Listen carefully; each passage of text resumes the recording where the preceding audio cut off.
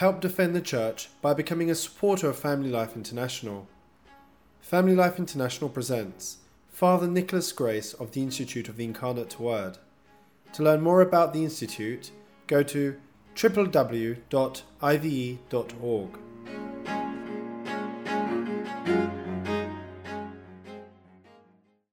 The Lord be with you. A reading from the Holy Gospel according to John.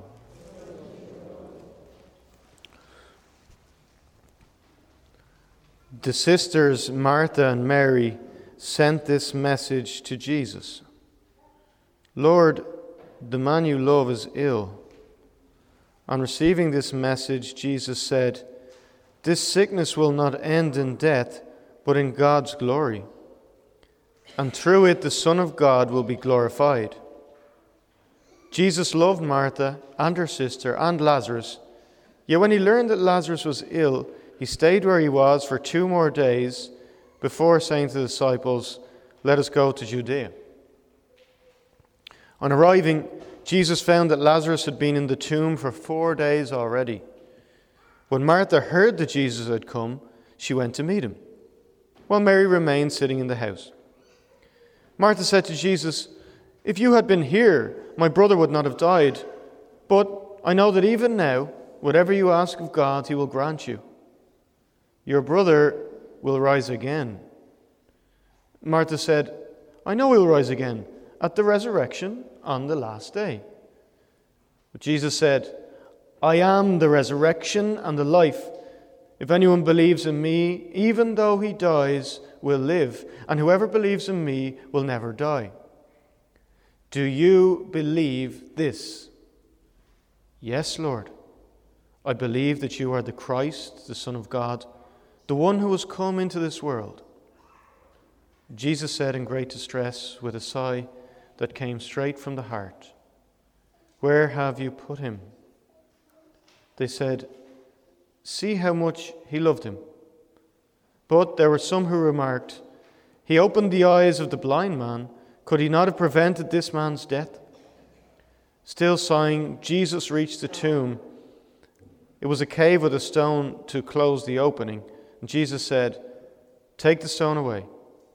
And Martha said to him, "Lord, by now he will smell. This is the 4th day." And Jesus replied, "Have I not told you that if you believe, you will see the glory of God?" So they took away the stone. Then Jesus lifted up his eyes and said, "Father, I thank you for hearing my prayer. I knew indeed that you always hear me, but I speak for the sake of all those who stand round me, so that they may believe it, that you sent me." When he had said this, he cried in a loud voice, "Lazarus, here, come out." The dead man came out, his feet and hands bound with bands of stuff and a cloth round his face. And Jesus said to him, "Unbind him, let him go free." Many of the Jews who had come to visit Mary and had seen what he did believed in him. This is the gospel of the Lord.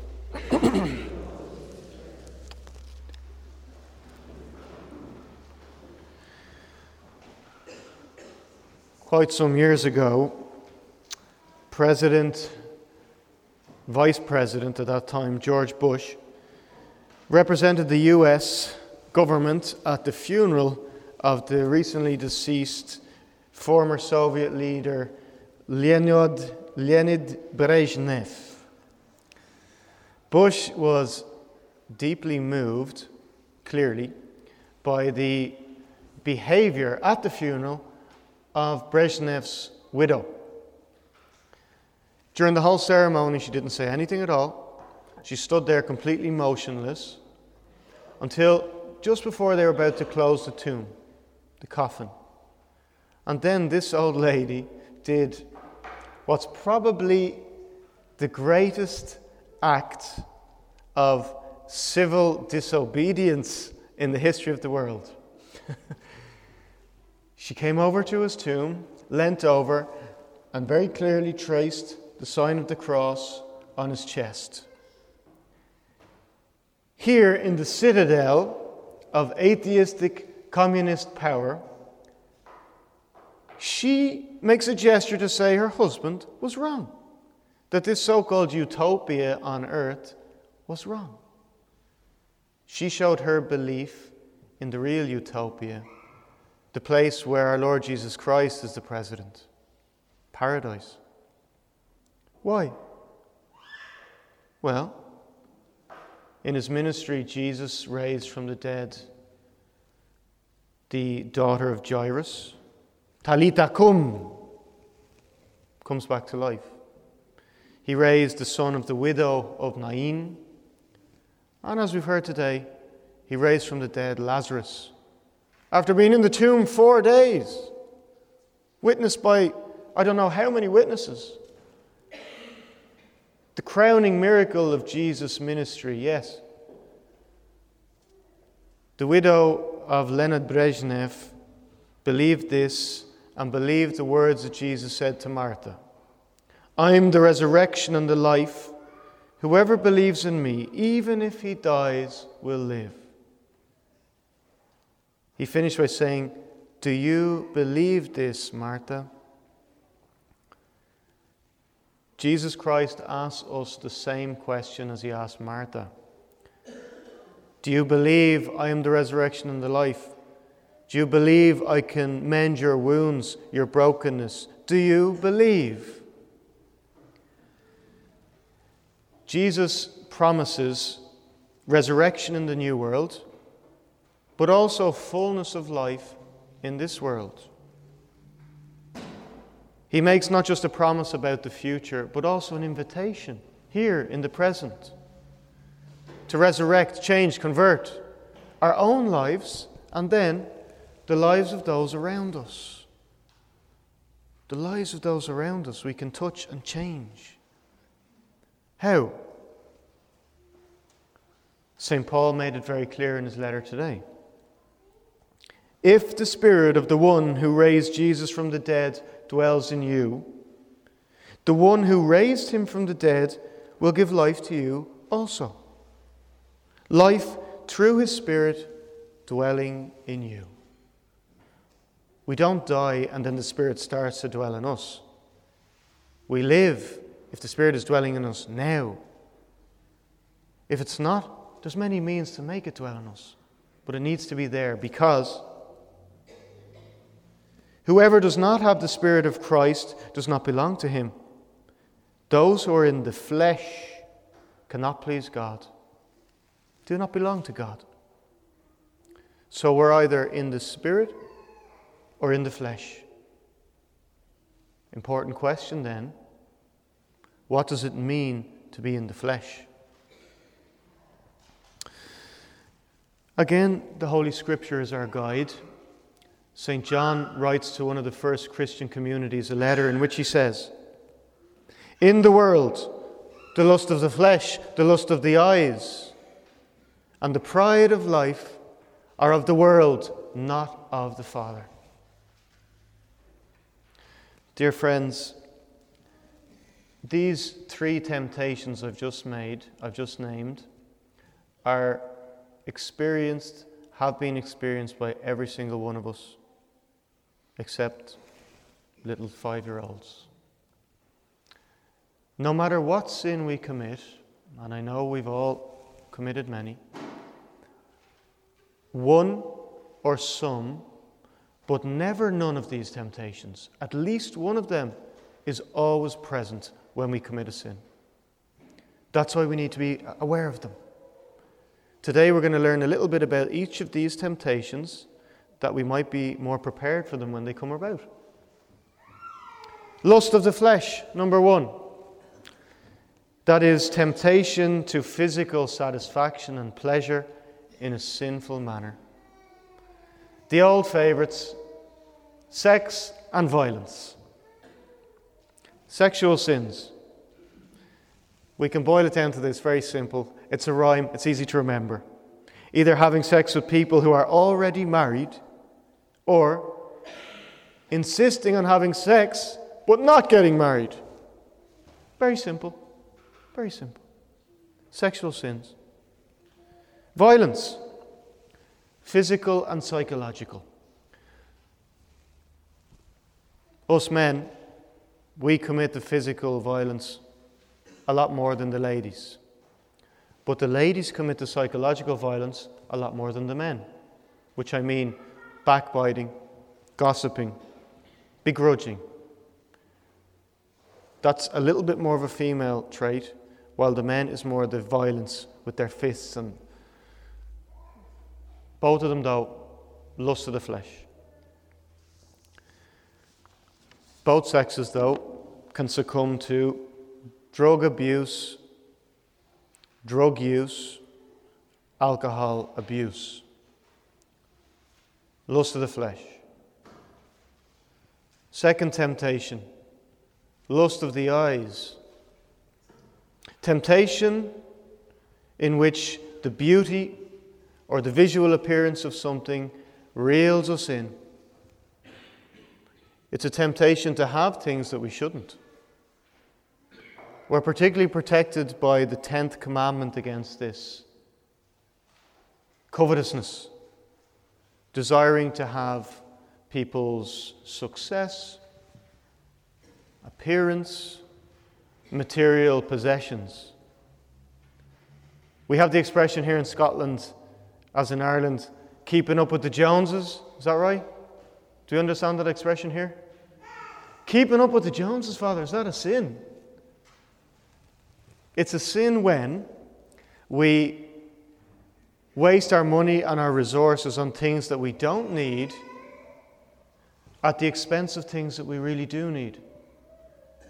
Getting the brand new Range Rover just because Mr. Jones has it, or the new plasma television, or getting my hair blow dried in the hairdressers every single week just because Mrs. Jones does it. No.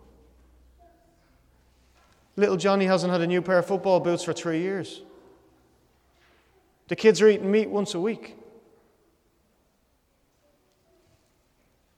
Hasn't paid the phone bill again. Not to mention the fact that the tension that it causes in the family, no? When we get ourselves into debt for silly things, it causes stress and grief, and that's between the couple, and then the children, and then everyone else, and then sin. Lust of the eyes. Third one is the pride of life, which is behind all of them, really. It's behind all of them. The sinful temptation for excess, for greatness or power in a disordered manner. This is a sin that God hates the most. The beautiful angel, the angel of light, Lucifer, by pride became the devil of darkness, Satan, the adversary. What are some examples of this pride of life? Desiring credit for things that other people have done, ambition. Attributing to ourselves God's gifts. The glory belongs to God. We attribute it to ourselves. Desiring others to worship us in a disproportionate manner. We don't do a lot of that, but many people do. It's like when people will do, for example, tremendously immoral things for fame, to be worshipped. Think of celebrity idiot, celebrity big brother this, big brother that, reality TV. So many of them are at this. You know, I have a friend from Australia, and she was on X Factor or The Voice or one of those, I can't remember which, was 8 years ago about. She was on that with her sisters, reality, let's get famous singing. And as they progressed through the competition, the producers of the show kept encouraging them to wear less and less clothes. They got to the final, and they were told to basically dress like they should be in Soho. And they were told, this is what will get you the win. You'll win this. You'll get the record contract. You'll get. But their little sisters were watching. Their parents were watching. They had some morals. They didn't do it. They didn't do it. They didn't win. They didn't get the record contract. They didn't get the penthouse apartment in Sydney or London or Los Angeles. But what one of those sisters did get was her vocation. And now she's in Papua New Guinea, Sister Kaluse. She's probably got malaria, but she's being sanctified, and she's not going to get a penthouse apartment in Sydney, but she's going to get a penthouse apartment in heaven.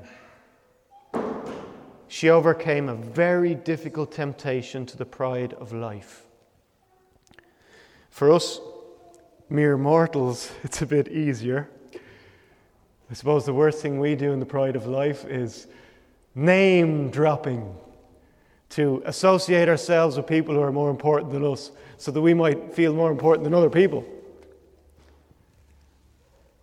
Yeah, Father, I was over there in the uncles on Saturday, and Scott Brown was there, so he says, Scott, listen, name dropper. So Scott Brown, wow. Is this a sin to be name dropping? No, it's just stupid. And it opens the door to temptations, real temptations, the pride of life. Look, every sin we commit will have one of these three temptations around. I mentioned them today, it's very convenient. We're in Lent. When our Lord was in the desert, the first Lent, he received these three temptations. Eve, our first mother in the Garden of Eden, she received the three temptations. Jesus overcame them, Eve did not. We remember the text from the book of Genesis. Temptation. And when the woman saw that the tree was good for food, lust of the flesh, and that it was pleasant to look at, lust of the eyes, and a tree to be desired to make one wise, wise like God, pride of life, she took the fruit and did eat, and gave also unto her husband. We know the rest of the story, right?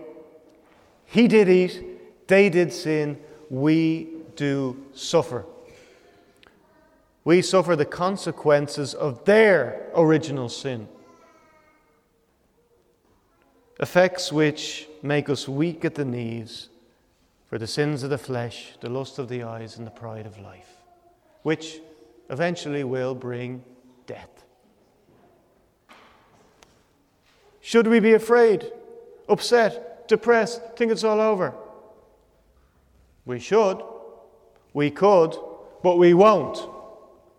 Very simply because we have the promises of the Holy Scripture. We have the promises of St. Paul and our blessed Lord that we heard before him.